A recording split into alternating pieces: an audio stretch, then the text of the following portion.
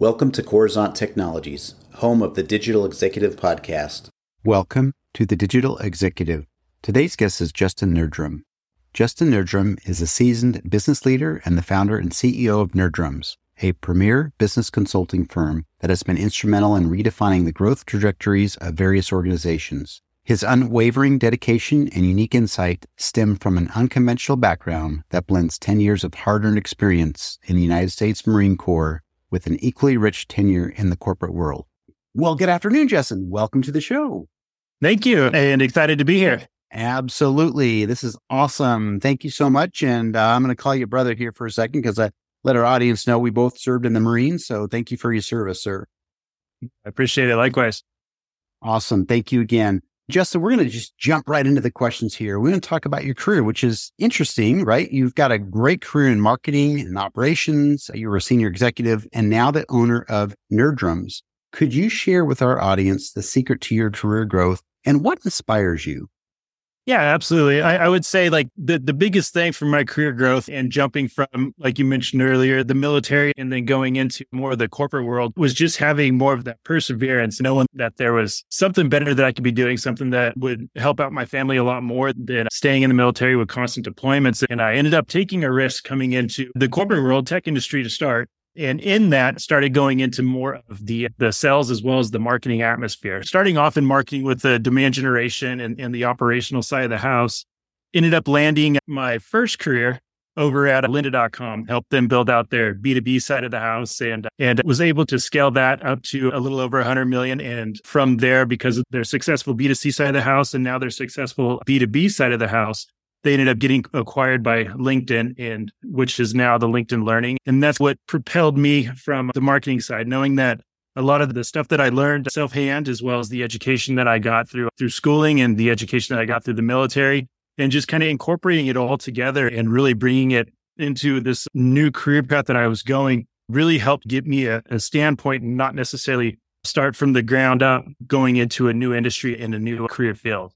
And so that's what got me going there. I would say the biggest pieces that really inspired me on that was family. Family is what drove me from continuing to pursue a career in the military, which I loved, and everybody who's in it, and going into something that would afford a little more time back for my family, less deployments, be able to come home every night, and then as well as be able to afford a little better of a lifestyle than I could have in the military for my children. And so that would be the biggest inspiration, I would say, for me. That's awesome. Really is. I love the story. And we talked a little bit before we hit the record button, and you made some sacrifices and you took a chance on some things and it worked out. Thankfully, I don't know what the saying is, but those that risk or take the risk win. And I think that's what's exactly what you did. So, and obviously the family is always a great inspiration. So thank you, Justin. Justin, we're going to talk a little bit about your company here. We know that Nerdrums is a cutting-edge research and advisory firm focused on helping today's advanced technologies and manufacturing companies grow. Could you tell us what has given you the edge over some of these other firms? Yeah. So with Nerdrums, we're broken down into 3 tiers, while some of them kind of combined into themselves. And to get into that a little bit, we do have like our agency style tier, which is more of your tactical implementation when it comes to like your sales, marketing, as well as your business development.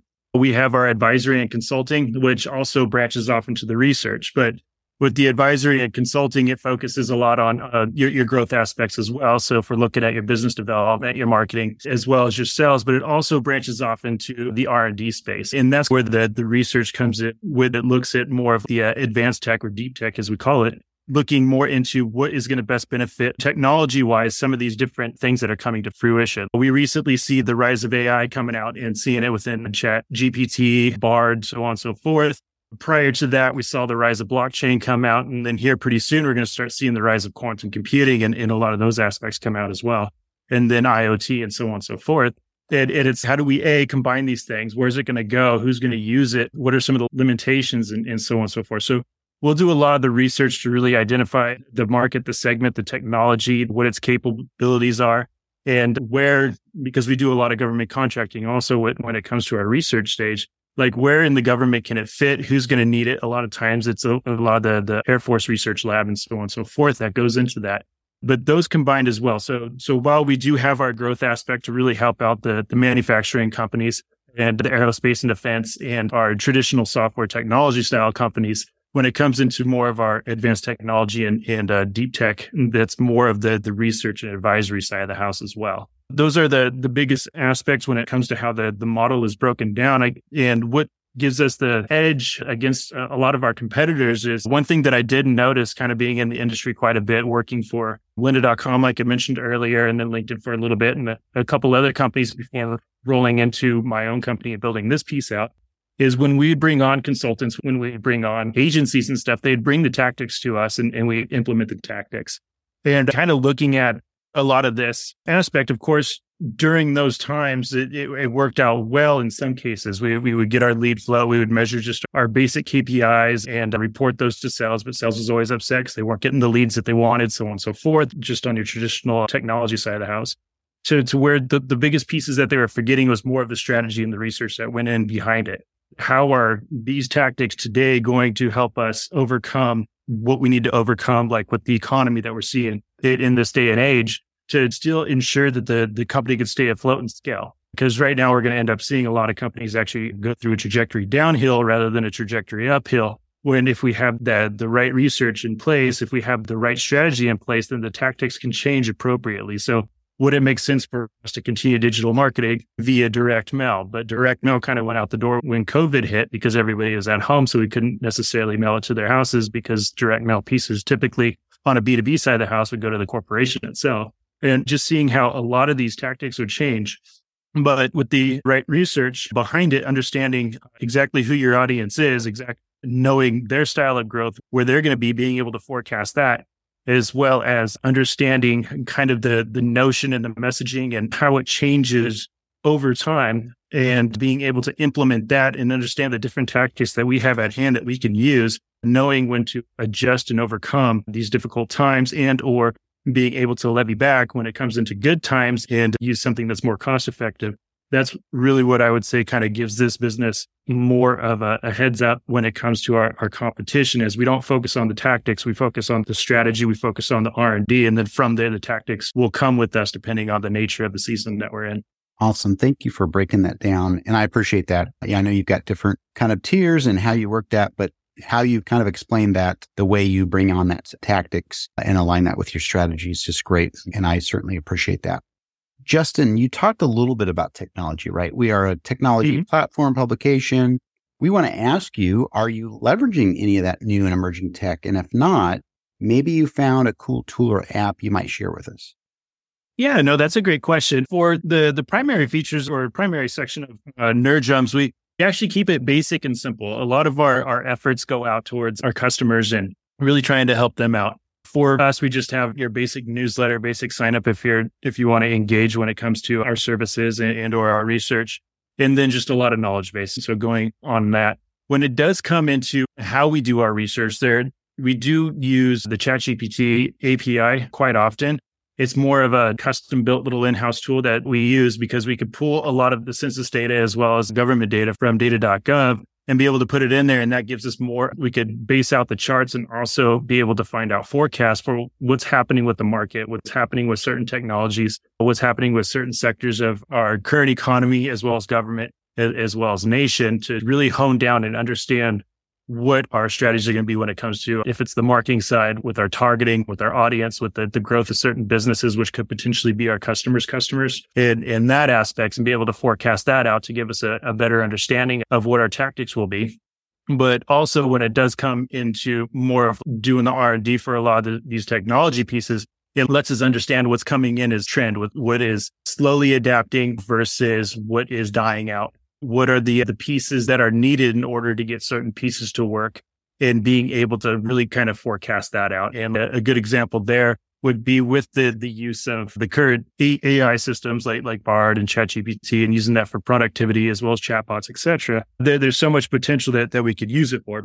And if we're looking at like these other technologies that have emerged as well, like blockchain, I dove into that for a while and in the little bit of early days of blockchain. And that's a fun one. And it still has so much potential to it, as we're starting to see today as it died off with AI, but it's coming back.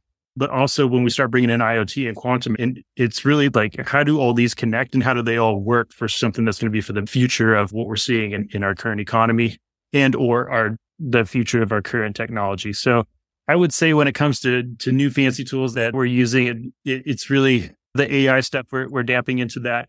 We are building out something in the back end that I hope will be more public knowledge here within a few months, which encompasses a few of these other technologies as well, like blockchain, AI, et cetera.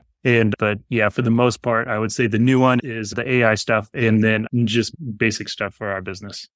Thank you. I appreciate that. And yeah, there's been a serious chatter around conversational AI, generative AI, of course. And I appreciate you sharing that. And you certainly are jumping in with everybody else and exploring that water. So I appreciate it. Justin, last question of the evening. Can you share something from your career experience that might be helpful for those in our audience looking to grow their career in either marketing or entrepreneurship? Yeah, absolutely. I would say that the biggest pieces that really helped me, and mentioning before too, jumping from one career to the other, there were a couple key pieces that really helped out, especially in the marketing field and absolutely in the entrepreneurial field now, is understanding business itself, having a good understanding of the business acumen and then economics. So my background in education is more in the economical field, and having these two pieces of knowledge really helped propel the way that I came and combated the marketing field. Instead of coming at it in more of an approach of let's use this channel, let's use that channel, let's try to engage our audience here, I would take it down from more of the executive suite, so to speak. What's the C-suite going to look for when they're looking for the outcomes of what marketing is producing? How is marketing going to impact sales and so on and so forth? And how does this trickle down? What's going to be the overall investment that we need to make versus the return on that investment? So your ROI from it. And so having that background in economics as well as just general business really helped out in that aspect. But I would say that the biggest piece is if it's something that you're looking into doing is start opening up some good books and get out there and just give it a shot. If you have a good idea or if you think you have a good idea, kind of see how the market takes, make a few phone calls, see if there's potential people that are interested in it. And that could really jumpstart your entrepreneurial career. Because then from there, you could build a product or a service and already have a good understanding of what the market's going to take on it. And then if it comes into a different field, if it's the growth areas like your sales, your marketing, your customer success, then it's really getting in there and on the job training is big, but backing it with some good business knowledge is also the best because it gives you more of a 20/20 hindsight rather than just being siloed and focused in a particular area. Thank you. I appreciate that. We've certainly extracted some gems out of that particular answer, and our audience is full of all kinds, but we do have a lot of entrepreneurs in our audience. So thank you, Justin. Yeah, thank you, Brian. Absolutely. Justin, it was a pleasure having you on today, and I look forward to speaking with you real soon. Likewise. Thank you much. Bye for now.